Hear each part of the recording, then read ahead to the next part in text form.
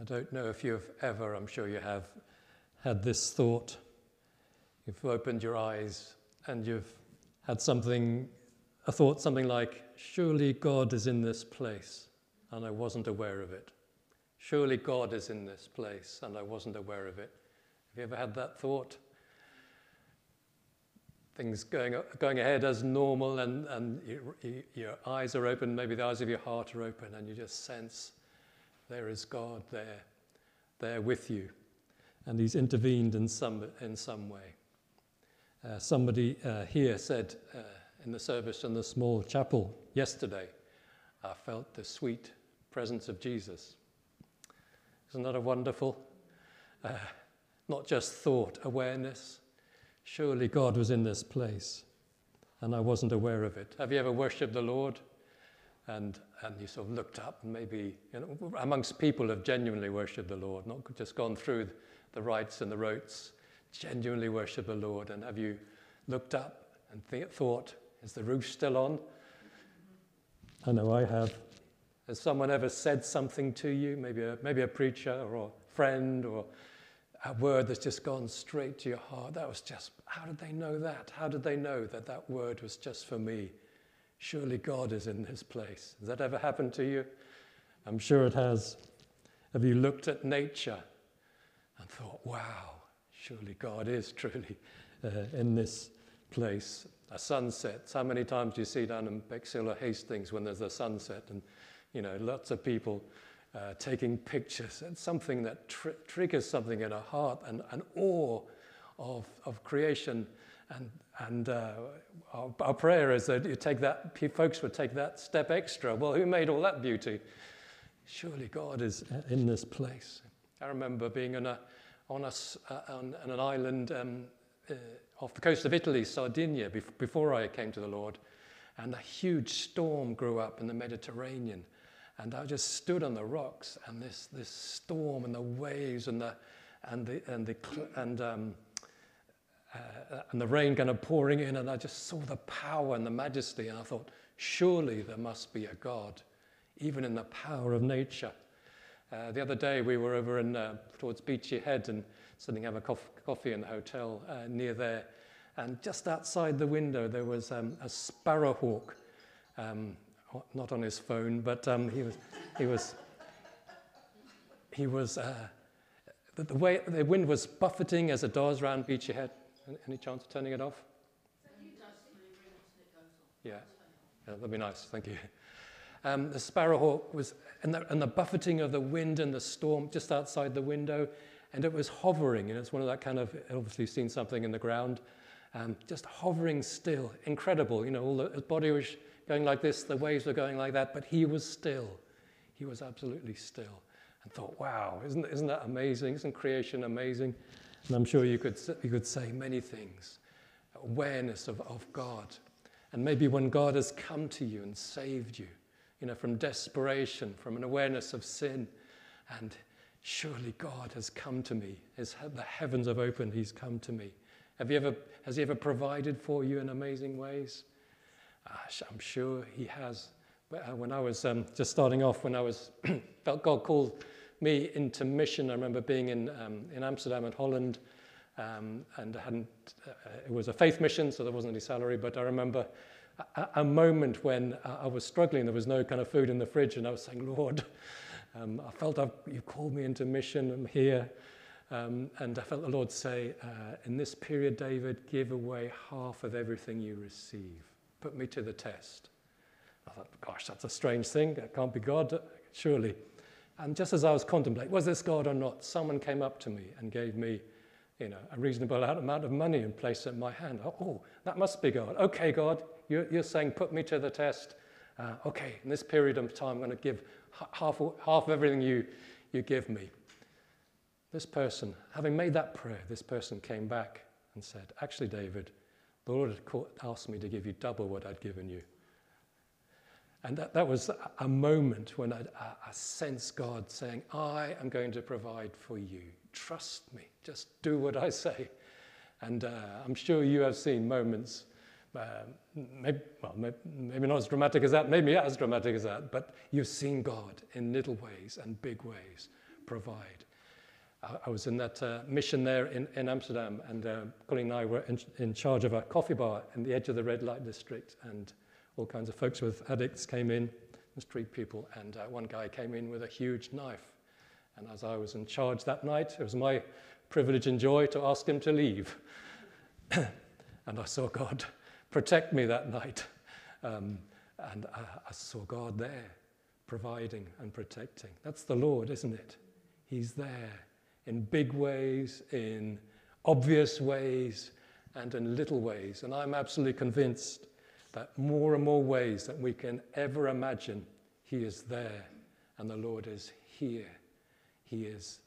Surely God is in this place. I'm sure he would love that cry to be more profuse on our lips. So I'm going to look at the passage where this little verse comes from. Does anybody know? Surely God is in this place and I didn't know it. Anybody know where that passage, that little verse comes from in the Bible?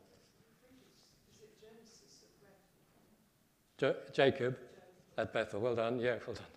That's it. Yeah, well done, Hilary. And we're going to read it together. It's Jacob at Bethel. So let's read it together in Genesis chapter 28. And so it says this: Jacob left Beersheba and set out for Haran. And when he reached a certain place, he stopped for the night because the sun had set. Taking one of the stones there, he put it under his head and lay down to sleep. Pause for a minute. Beersheba, he went from Beersheba, that's a place of wells, and he came to Haran, and he was in a place called Bethel, as the only pillar was a stone. It was a stony place. He was in the dust of a journey, and as we know, remember, he was fleeing from his brother. Remember, he had deceived the brother of his birthright, so his brother was angry, he was out to kill him, and he was leaving, and he had to go to another place. And so this, maybe he had some pangs of conscience, but he was running. And he was in this kind of desert, rocky, wilderness place. He was alone, and he must have felt so defenseless. And this is the place we're about to read that the heavens open and God met him. Not when he was sitting in a nice, bright, sunny day, eating a nice herbal tea with the birds twittering outside. Oh, isn't it wonderful to be here with God? And God does show up in places like that, I know. But this was in kind of the depths of his despair. He was running. He was in a difficult place. He was alone. He'd blown it himself. He'd blown against he'd basically sinned against his brother. His brother was after him, and he was in a rocky wilderness place. Anyone feeling in a place like that this morning? It was in that place that the Lord graciously met him. Shall we read what it says? And I'm sure you know it so well. In verse 12. He had a dream in which he saw a stairway resting on the heaven with its top reaching to heaven. And the angel of God were ascending and descending on it. And there above it stood the Lord, and he said, I am the Lord, the God of your father Abraham, and the God of Isaac. It's the Lord saying, I am. This is the great Yahweh, I am. Transliterated often Jehovah, but I am. This is the God who revealed himself in that moment.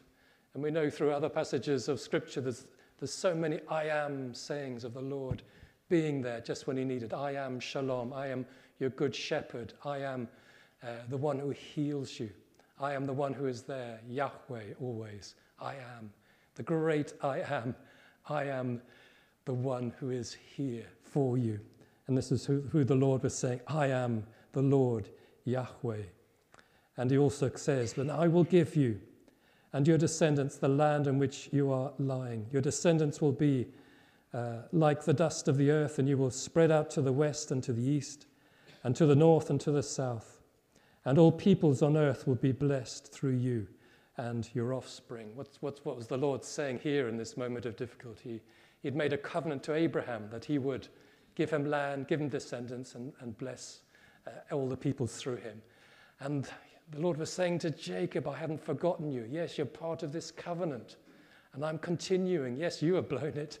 You're in a desert, rocky place, but I still have my hand on you. I'm going to bless peoples through you. And isn't that the Lord? In a rocky place, the Lord says, I still have a hope for you. I still have a future for you. Do not despair. The heavens open. And the Lord says that again. And he says it to us so many times. And he wants us to know we have a future and a hope because the Lord is here. And that's what the Lord said to Jacob. And then in verse 15, it seems so tender. And then he continues, but I am with you. I will watch over you wherever you go. There's no way where you can go that I won't be with you. And I will bring you back to this land, even though you wander and maybe go far from where you should. I'll bring you back. I will restore you. I will not leave you until I have done what I have promised. These are kind of words of tenderness. There's a beginning. I am the Lord. I have great plans for you. I am who I am. But also that tenderness. I am with you. I will watch over you. I will never leave you and never forsake you. Because the heavens opened at that point as he was lying on a rocky stone. And that's what the Lord does. So much more than we think and imagine. And I was just looking at other parts of the Bible where the heavens opened. They opened to John. Remember John on Patmos at the beginning of the book of Revelation?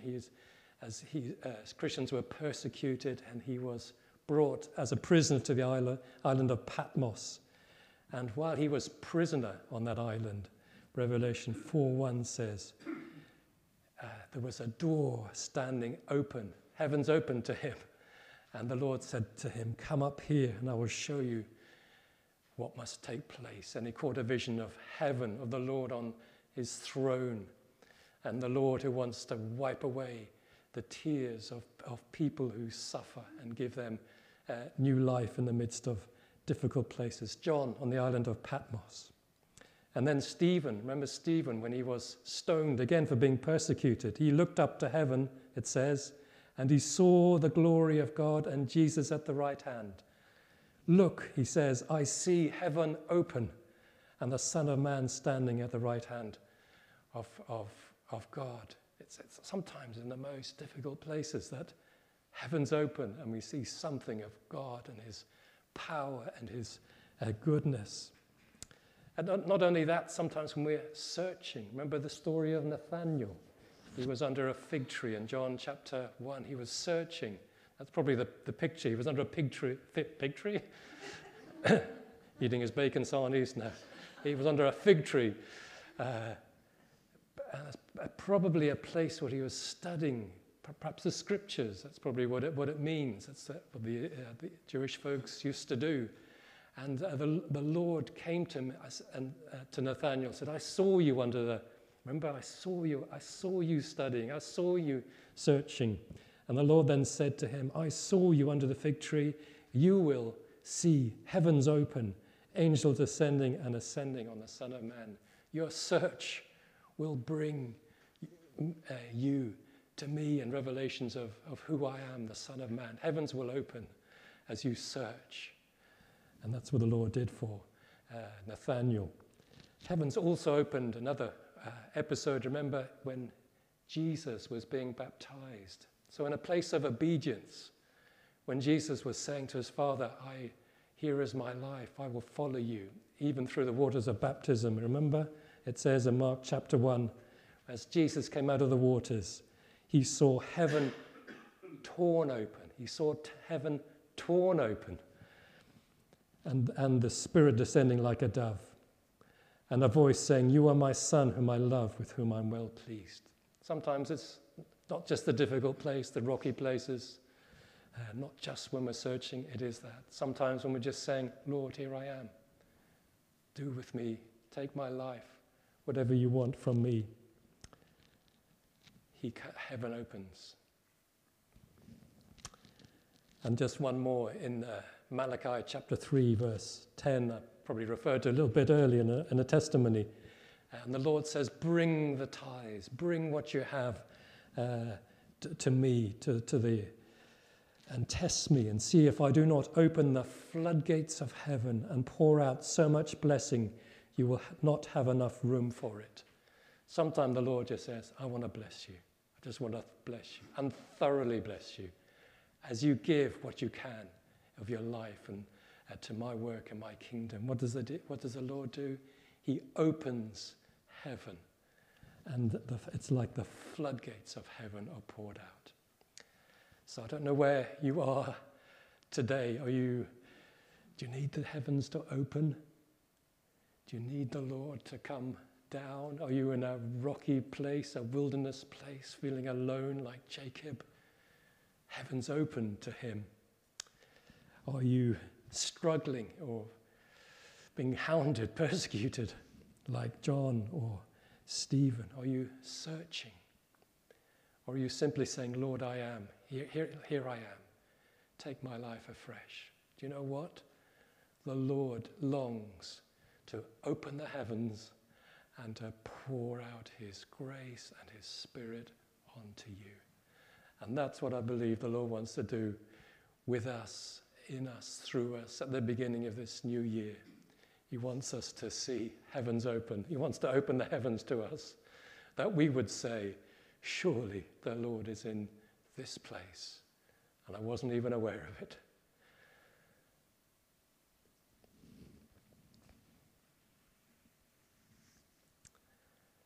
I don't know what your response would be if the Lord would do that, and he wants to do it today. I believe he does, even this morning. Shall I read you Jacob's response? Well, first of all, he built an altar. That was wonderful. And he said, how awesome is this place? This is none other than the house of God. This is the gate of heaven. And he took a stone, the stone that he had placed under his head, set it up as a pillar, and poured oil on top of it. But then this. I don't know how you respond when God thoroughly blesses you. This is what he said. He made a vow. If God will be with me and will watch over me on this journey I'm taking and will give me food to eat and clothes to wear, so that I return safely to my father's house, big if, then the Lord will be my God. Oh, that's very gracious of you, Jacob. And this stone that I've set up as a pillar will be God's house. And all that you give me, I will give you 1/10. I don't know about that response. Seems a little bit miserly and meagerly. But maybe it reflects us. God said, I'm giving you everything.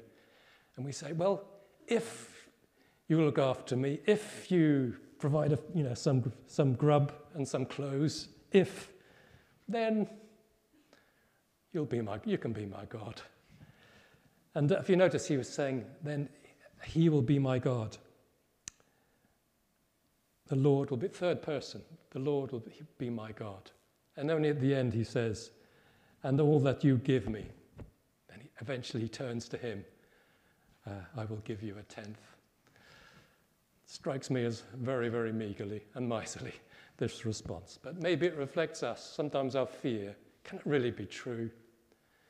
And we put our ifs in there, and we talk to God as if he's the third person. And maybe I'll give him a little bit. When he says, open your hearts. I don't want your little 1/10, wonderful though that is, because that extends the kingdom. I want you, just you. Open your heart, everything you are, everything you have, and I will continue to open heavens and pour out my blessing on you.